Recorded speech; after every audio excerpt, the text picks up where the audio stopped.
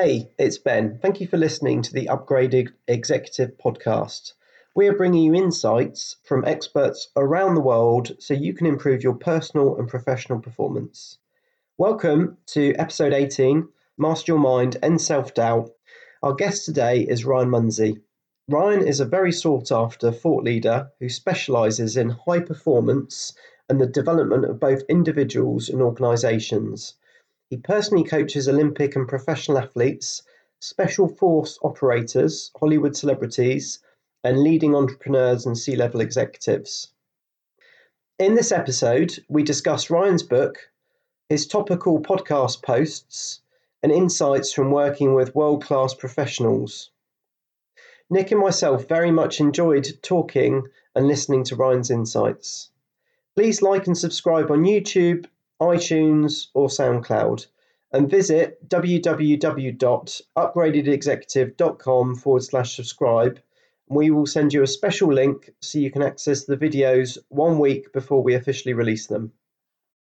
Ryan, thank you so much for joining us on the show. Lovely to meet you. Ben, thank you so much for having me. Look forward to chatting with you and Nick and seeing what kind of value we can provide for your listeners. Great stuff.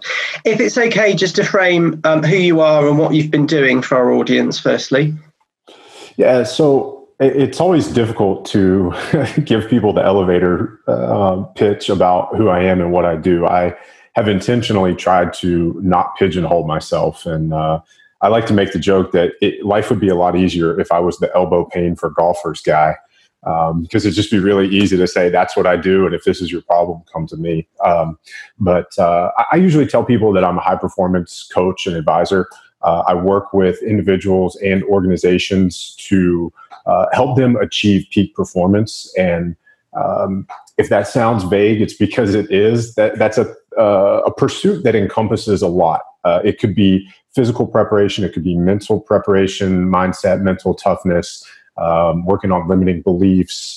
It can even get into time management.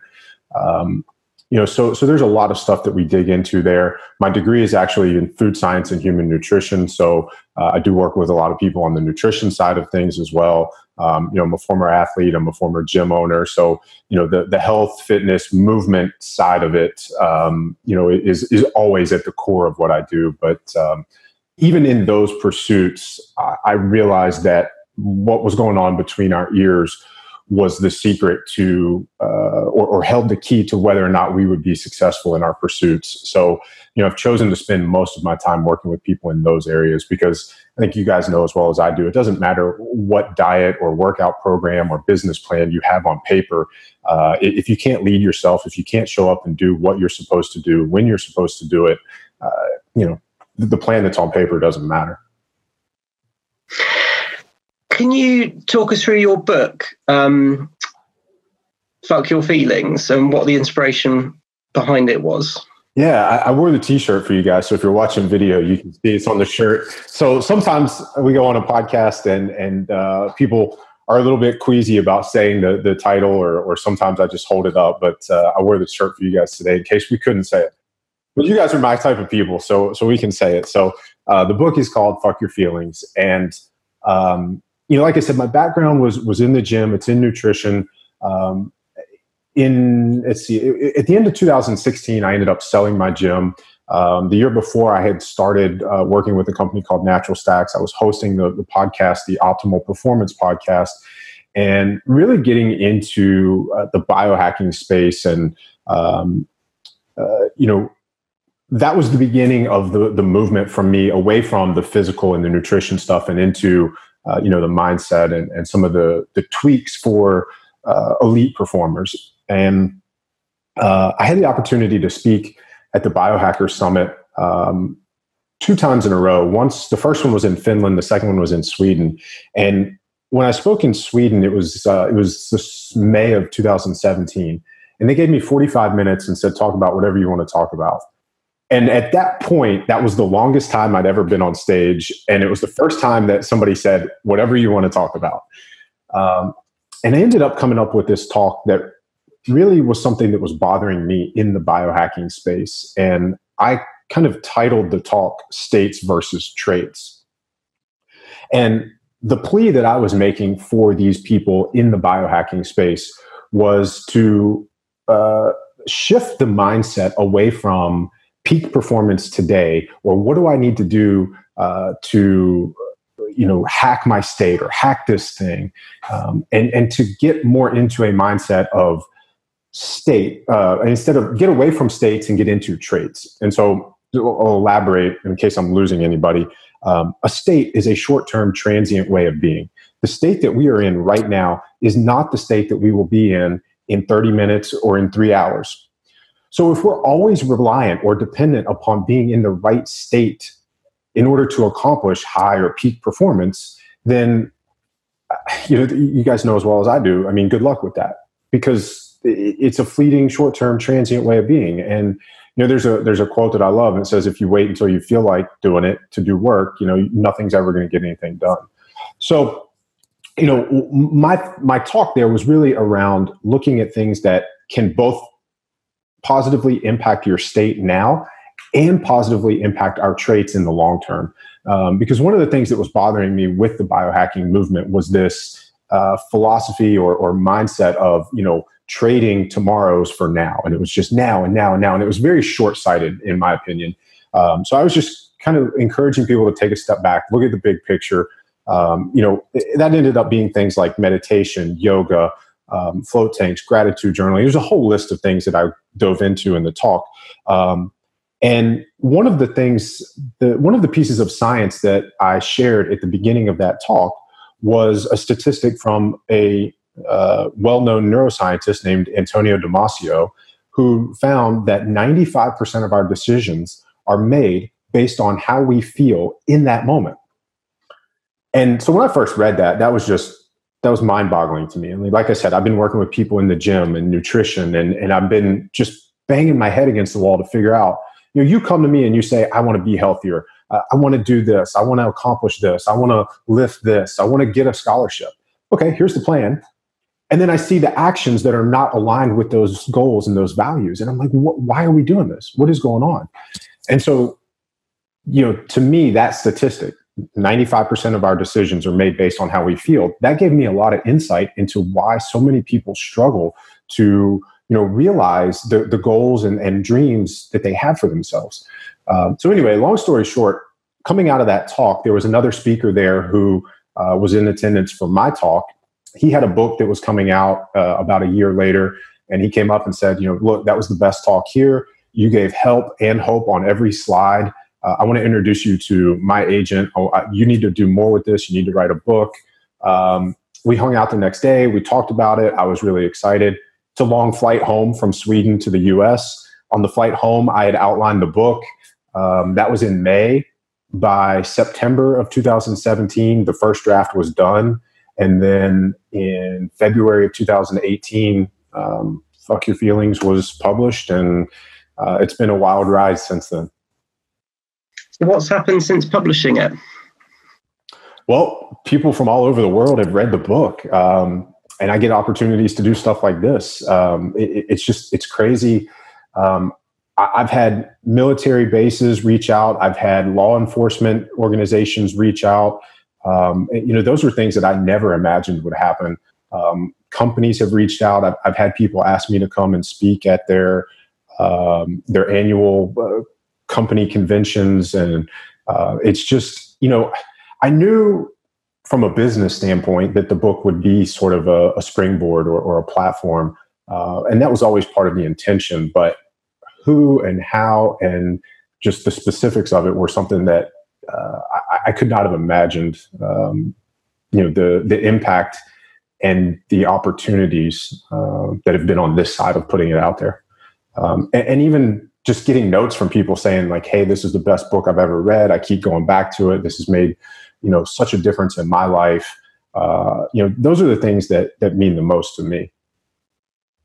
So how would that work in practical terms? So when you talk around the triad of psychology, biology, and what was the third one? Physiology. So how would that work in practical terms? Well, so in one of the first chapters of the book, we talk about, so I introduced the statistic about 95% of our decisions are made based on how we feel in any given moment, right? And so then I'll define what feelings are. Feelings are mental experiences of physiological states. So what's going on from the neck down impacts and drives what's going on between our ears. We've all seen that meme that says you're one workout away from a better mood, right? That's a perfect example of how changing your physiology can change your mental experience or your feelings. We'll do excitatory breath work or even relaxing, down-regulating breath work to show people as proof of concept. A lot of people who aren't versed in the things that we're versed in don't necessarily understand how easily they can manipulate their physiology. So I will show them that. And then show them how easy it is to change your mindset or your mood. And then we talk about, why we have feelings, right? So, feelings aren't inherently bad. They have survived evolution for a reason. They're meant to direct our attention. And that is a biological adaptation, a survival advantage. We are not living in the same environment in 2019 that we lived in 1919 or the year 19. And we need to understand that. We need to understand how our biology interacts with nature, what it's designed to do. And so being able to give people an awareness of these things can help remove the guilt and the shame that we sometimes feel around certain things. I'll give you an example of that. So we'll talk about feelings are rooted in the limbic system. And the limbic system is extremely fast. It is much faster than the prefrontal cortex. And that is the survival adaptation. So if you and I are walking down a path in the woods and I see a snake and you're next to me, I ask this at every single workshop, every single presentation I do. What is the fastest way for me to notify you of the snake and to get you to stop walking? Or switch places. Say you're trying to stop me. If I'm walking next to you and you see a snake first, what are you going to do? Shout stop or put my arm in front of you. Exactly. Scream. So both of those, are limbic responses. Both of those are survival responses in the limbic system. They're not using verbal communication. They're not using the prefrontal cortex. Your second movement or your second step is going to be to tell me why you screamed like a girl or to tell me why you stopped and put your arm out, right? So the first move is limbic, it's hey, and then it's hey, stop, there's a snake, right? So the stop short is limbic. That's an example of how feelings in the limbic system can be good. That's why that has survived. That's an extreme and an acute example. But you guys and your listeners, if you're a high pressure executive, you're not in necessarily life or death situations like that. You're not being chased by a saber-toothed tiger or, trying to avoid stepping on a snake. But we have this low-grade chronic, activation of sympathetic systems, that fight or flight. And so then that triggers stress and reduces heart rate variability, which is recovery, which impacts performance.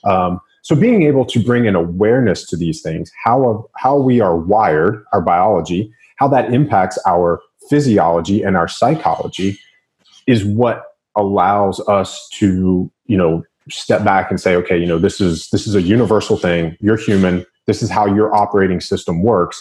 Now this is how we, manipulate it, control it, bend it to what we want to do.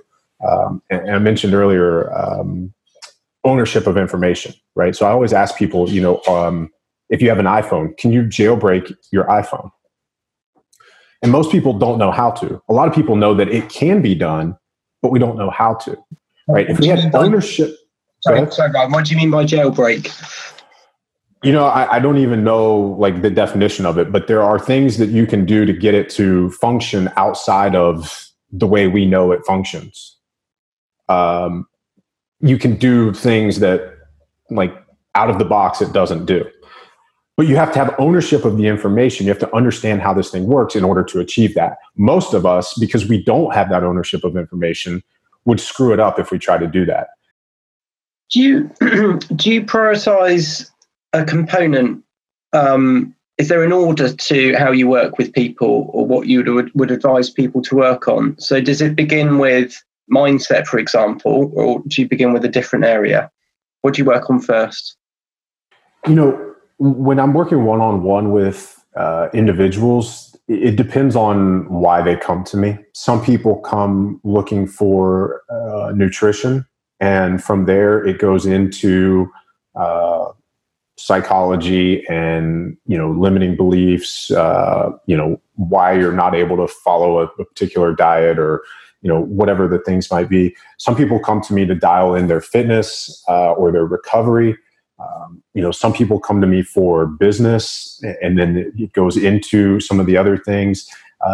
It really, I'm not dogmatic, and I don't say this is the template, no matter, I believe as a coach, our job is to meet people where they are and move them forward. So it really just depends on where that person is and what their needs are. So if we'll change the subject slightly, can you talk us through your day, starting with the beginning? I know you've got some crazy morning power drink that you like to consume. We made that video a few years ago, and I have to tell you that it's been 2 years ago now, November of 2017, I did a 30-day or 35-day carnivore diet experiment. And when I started that experiment, I stopped doing the morning drink. And to be honest, I have not reintroduced that. But the morning drink used to be warm water, a teaspoon of sea salt, a tablespoon of organic lemon juice, and a tablespoon of raw apple cider vinegar. I still do the salt and the water. The apple cider vinegar, I will take a shot of that straight out of the bottle when I have meals that have higher carbohydrate content. So the original idea with that drink was that the lemon juice helps bile production, the apple cider vinegar, and that's important if you eat a higher fat diet, because if we don't produce enough bile, then we can't break down and absorb and digest those fats. The lemon juice and the apple cider vinegar also help to detoxify and cleanse the liver, which has good, just very beneficial properties there, and is good for metabolic health. So I used to do that, like you said, every morning. Now it's really just the salt and the warm water. Warm water because it opens up the digestive system. If we were to instantly wake up and drink cold water, everything kind of clenches and tightens. And that's not really how we want to start our day. And then the sodium acts to assist in blood pressure up regulation. So if you've ever been like sitting down or laying down and you stand up, and sometimes people say, "Oh, I stood up too quickly," and they get lightheaded and they need to like sit down before they pass out. Or if you feel like you're going to pass out, that's because your blood pressure hasn't upregulated enough to keep you upright.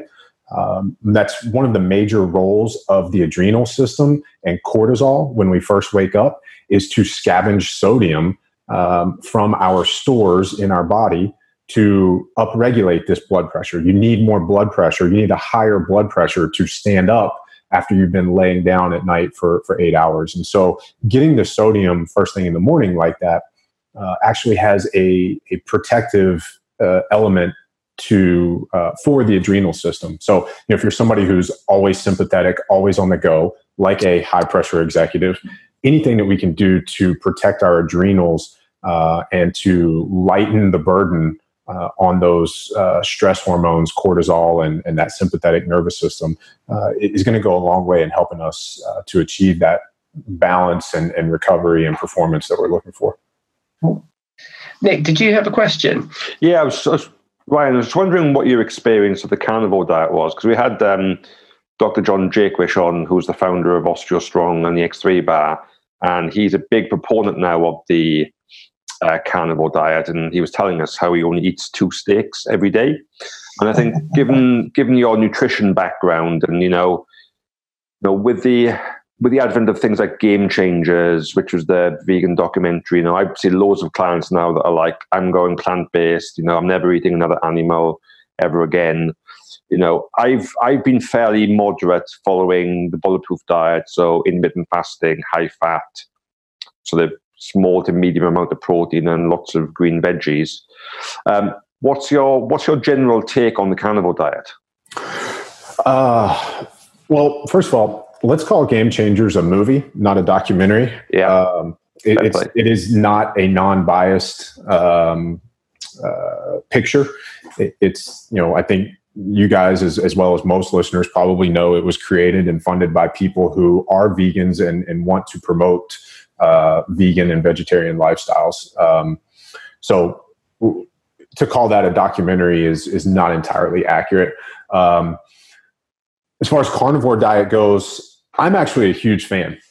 I did the experiment because I'm just a curious person by nature.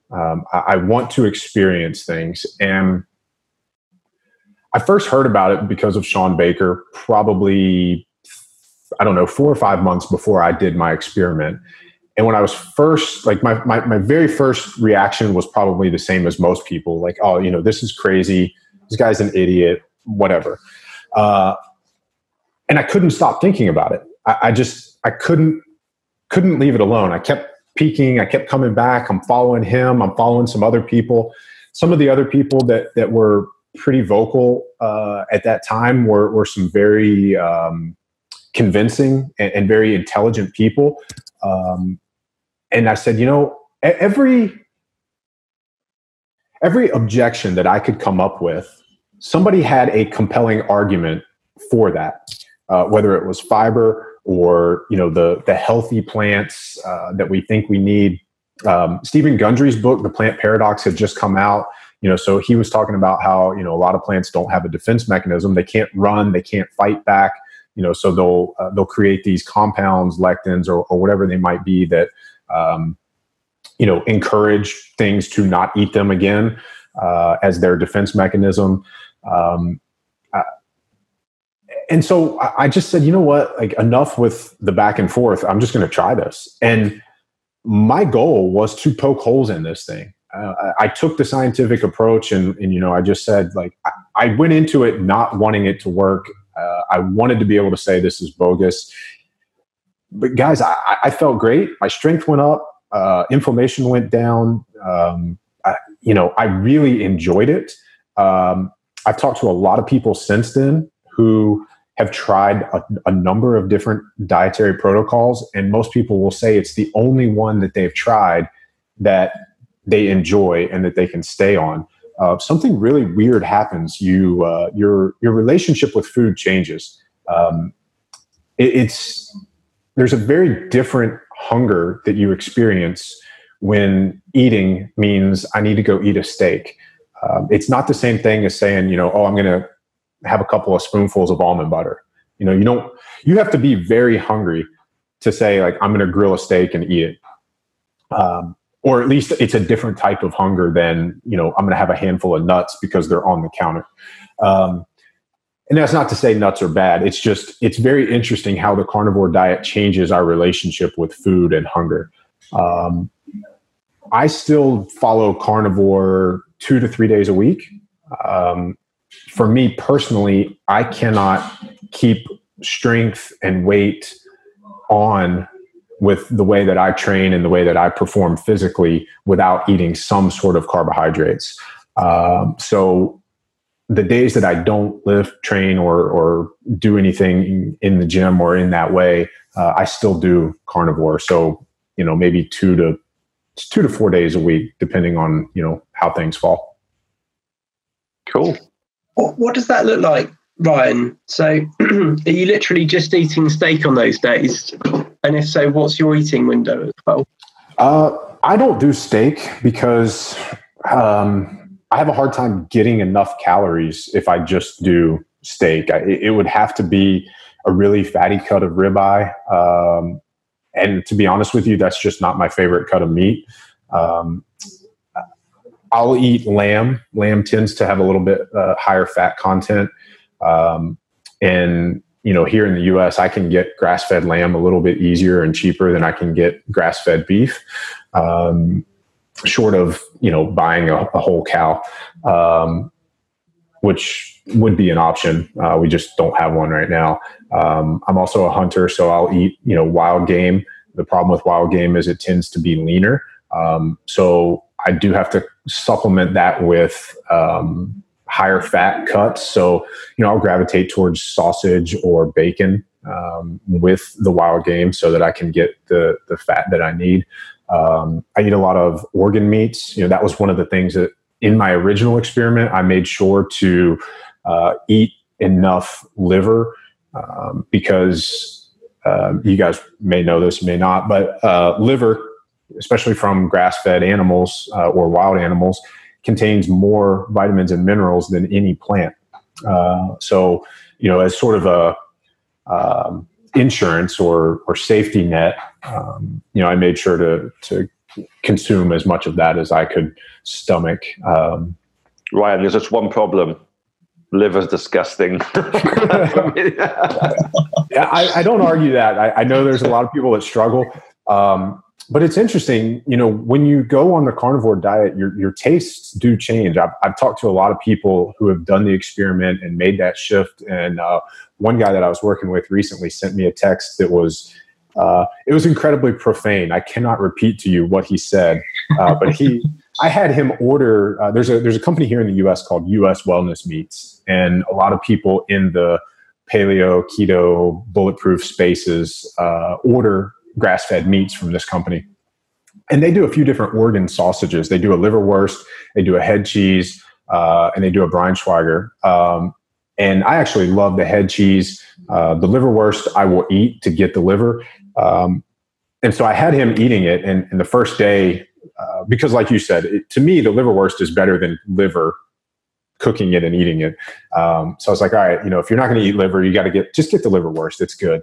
And he didn't even like that. But 2 weeks in, he's crushing it. He loves it.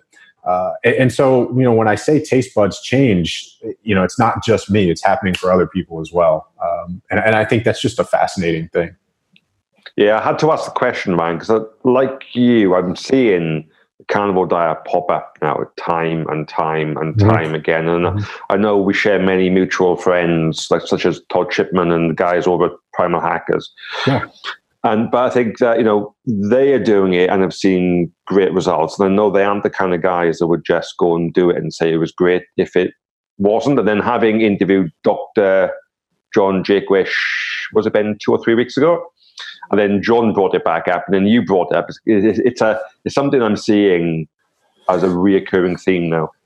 It's really interesting to me. I wrote a blog post about it when I did the experiment. I think the first sentence of my blog post was something like, if you are not comfortable challenging what you think you know about nutrition, stop reading now. And it's one of those things where we are so deeply rooted in what we believe and what we think we know about healthy eating and nutrition, that it's you have to have an incredibly open mind to even consider that there are benefits to this style of eating. That doesn't mean that it is the right way for everybody. To me, I look at it just like keto or paleo or bodybuilding diets. I'm a big believer in asking to what end, and to bringing to considering goal and context. So I get asked what I would consider blanket statement questions all the time. Is this a good exercise? Is this food healthy or not healthy? What's the best diet? We're conditioned as a society to look for blanket statement answers to these types of questions. But I think the fault in that binary thinking is that things can either be good or bad, or that they can only be good or bad. And I don't think that that's the case. I think everything exists on a spectrum. And I think we have to look through the lens of goal and context. The developmental question is, how does this serve me? How can this be useful for me or for us or for our organization? And so, a lot of times when people ask me, should they do the carnivore diet? My question is, have you ever done anything like that? What are you trying to accomplish in doing this experiment? I end up saying to most people, like, yeah, if you're interested in it, try it for 30 days, do it strict, and see how you feel. Most people end up feeling tremendous when they try it. So there's something to that. But at the end of the day, I'm not positive that it's the way to eat long term. I think humans have always been opportunistic feeders. I think we are omnivores. I know we are omnivores. Maybe that means we need to eat less plants than we thought, or more meat than we thought, or I don't know. But again, it's somewhere on that spectrum. It's not all the way over here or all the way over here. Yeah, thank you. And I know your client base is ridiculous in terms of the level of people you're dealing with. So Navy SEALs, you said law enforcement, celebrities, top athletes, top business people. Have you got any insights that have come about from working with those people in terms of decisions that shape our lives, or any key learns from working with people at the top of their respective games? Yeah, I think the thing that is most encouraging for the average person is that these people are just like us. They are normal freaking people.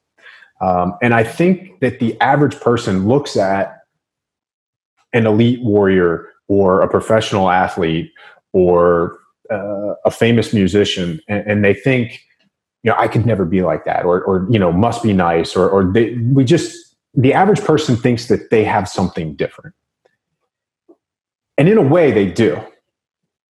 And what they have that's different is that somewhere they flipped the switch and they said, I'm going to do whatever it takes to accomplish this thing, or to be a person who gets these results.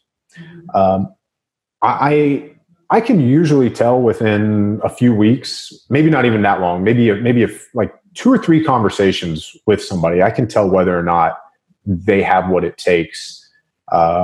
Because usually they're not the people who on phone call 2 or phone call 3 haven't gotten it done yet. Right? The people who phone call 2, phone call 3 or 4, they're like, oh, this is coming up, or this, or this, or this. I'm like, all right, here we go. Conversely, when it's somebody who is an Olympian or a professional or a special forces person, they're like, okay, I did that. What's next? Done. Got it. Now what? And they just, there's no excuses. And, I talked about this. I think it's in the book. I know I talk about it in a lot of my presentations, but you can have excuses or results, not both. And the people who are successful by, an external measure are usually just the people who refuse to quit, refuse to accept excuses, and just find ways to get it done. And I try to relate that back to something that the average person can kind of wrap their head around. So if I'm at a workshop or if I'm presenting on stage, I'll ask people, look, if you're struggling with fitness, if you're struggling with diet or whatever, ask yourself why you're failing to follow through. Why are your actions not aligned with your goals and your values? Because I promise you, the next thing I'll say is, how many of you have kids? If your child's life was on the line, there's nothing that's going to stop you from doing what you need to do to help them. So why then are you not able to take that same commitment to these other things? Maybe they're not that important. And if something's not that important to you, then, look, we can't all have like 10 things that are important to us. I get it. I was talking to one of my clients about this last week. I mean, he's a competitive bodybuilder. He's a father, he's a husband, and he's focused on business. He was telling me, he's like, hey, I struggle with this a lot. My dad wants me to pick up golf and get back into playing golf with him. But he's like, I just don't have time for that, because I know if I do, I'm going to want new clubs. I'm going to get new shoes. I'm going to take lessons. Like, I want to be good. It's like, I would have to do all of that to get from shooting in the 90s to get down into like shooting in the 70s. Or I can just go play with him a few times a year, shoot something in the 90s and be happy with it. And he's like, I get it. Like, I only have so many things that I can put effort into and be really, really good at, because he's really, really good at these things. He's one of the best bodybuilding coaches in the US. And he just won the state championship, in Virginia. Like I said, he's a father and a husband, and that's really it. Like, so I think narrowing our focus, practicing essentialism, identifying, kind of the vital few from the trivial many, and just doing what we can to get really good at certain things. If you think about somebody that you would consider a high performer, they're probably pretty narrowly focused on what they do. When I look at the people I work with, they have a lot of expertise and a lot of experience in their certain path. Outside of that, not so much. And that's okay. They're not getting paid or celebrated for the things outside of whatever it is that they do. Just more of an observation, really. I sometimes find with people, Brian, and I think it ties in with what you were saying, that sometimes people have to have a massive call to action in order to be able to take action. And I think our job as coaches is to help them to take action before they even reach that crisis point. And I think it's for that reason you see people who are maybe grossly overweight, that have some kind of health scare, that then suddenly lose like 100 pounds or 150 pounds in weight, because that call to action has become so strong that they know they don't do it, they may not be on this planet for much longer. So I think anything that we can do to help people not get to that point and help them almost wake up and have that realization beforehand, the better. Yeah, it would be great if nobody had to get to that point, especially on the health side of things, for health and wellness to become that important, right? So go back to what we were saying earlier, like where I gave the example of, if this was your kid's health, nothing would stop you, right? At that point, that's super important. And it's so important that you're no longer going to, accept excuses or, put it on the back burner, or however you want to phrase that. And so to your point, once they've had that health scare, now it is that important to them now. It would be great if nobody had to get to that point. And I think for people like us who are that passionate about health, or this passionate about health and wellness, I think part of our frustrations stem from the fact that a lot of people aren't ready to hear it or just aren't looking for it until they get to that point. We just met with a lady.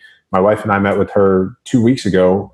She just had a recurrence of cancer, and she just said, this came back. So, now I'm ready to make all these changes. It doesn't mean we're less ready to help. It's just, it would be great if people would, make those changes before they got to that point. Thank you, Ryan. Is there anything that you would like to plug? No, I mean, I never want to come across as like overly salesy. I do enjoy helping and working with people. We've talked about the book. I've got the online courses, the workshops, as different ways to try to do that and work with people. So, I'll just say if somebody hears this and wants to reach out to me, shoot me an email.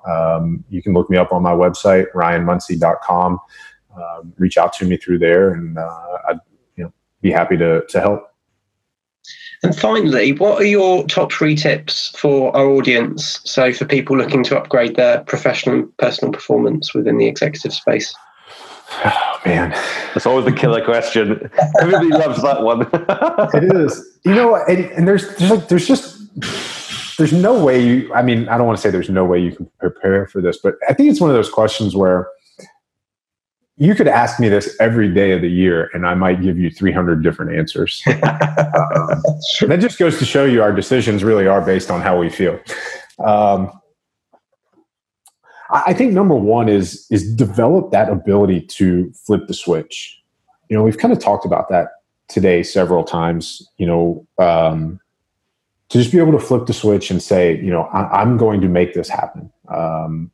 Whatever it is or whatever this is, just cultivating that mindset. I was in a gym a couple of days ago and I overheard some people talking about seeing a Wim Hof video.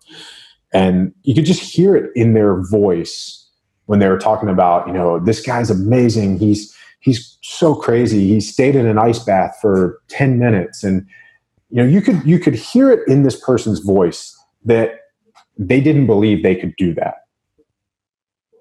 And, that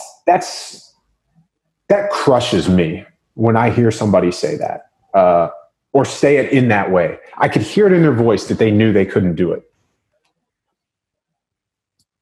Wim will tell you, you guys know, anybody who wants to be able to do that can do it. And I think that's the mindset side of things. So learning how to develop that ability, cultivate the ability to be able to flip that switch. From a performance side of things, I always feel like this is a cop-out when I say sleep, but it is this single biggest driver of everything. If I don't get a good night's sleep, I'm not myself the next day. I'm hungrier. It's harder to stick to our diets. It's harder to be creative. It's harder to show up the way we want to show up. Not getting enough sleep makes everything harder, and getting enough quality and quantity of sleep makes everything better. So as cliche or as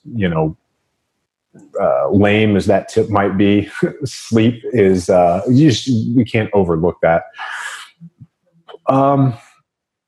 Number 3, I would say get out of your head and into your heart. I think in this world, especially today, it's very easy to get caught up in what we think we should be doing, or maybe what other people think we should be doing, or chasing likes or chasing adoration, admiration, approval from outside sources. Maybe just shifting our definition of success. Instead of chasing success, chase fulfillment, right? Success, I usually define success by intrinsic factors. But I realize most people define it by extrinsic or external factors. So I've stopped trying to fight that fight, and I just start trying to get people to shift their focus from success to fulfillment. What will make you feel fulfilled? Start thinking more about that and start pursuing that a little bit more. Brilliant. Wonderful. Thank you so much, Ryan. My pleasure. Gentlemen, thank you. No, thank you, Ryan. That was fantastic. Cheers. I'd like to thank Ryan for his time and insights. Do check out Ryan on his social channels. Friendly reminder, visit www.upgradedexecutive.com/subscribe. We will send you a special link so you can access the videos 1 week before we officially release them. You can follow us on all our social channels at Connect with UE and our website www.upgradedexecutive.com.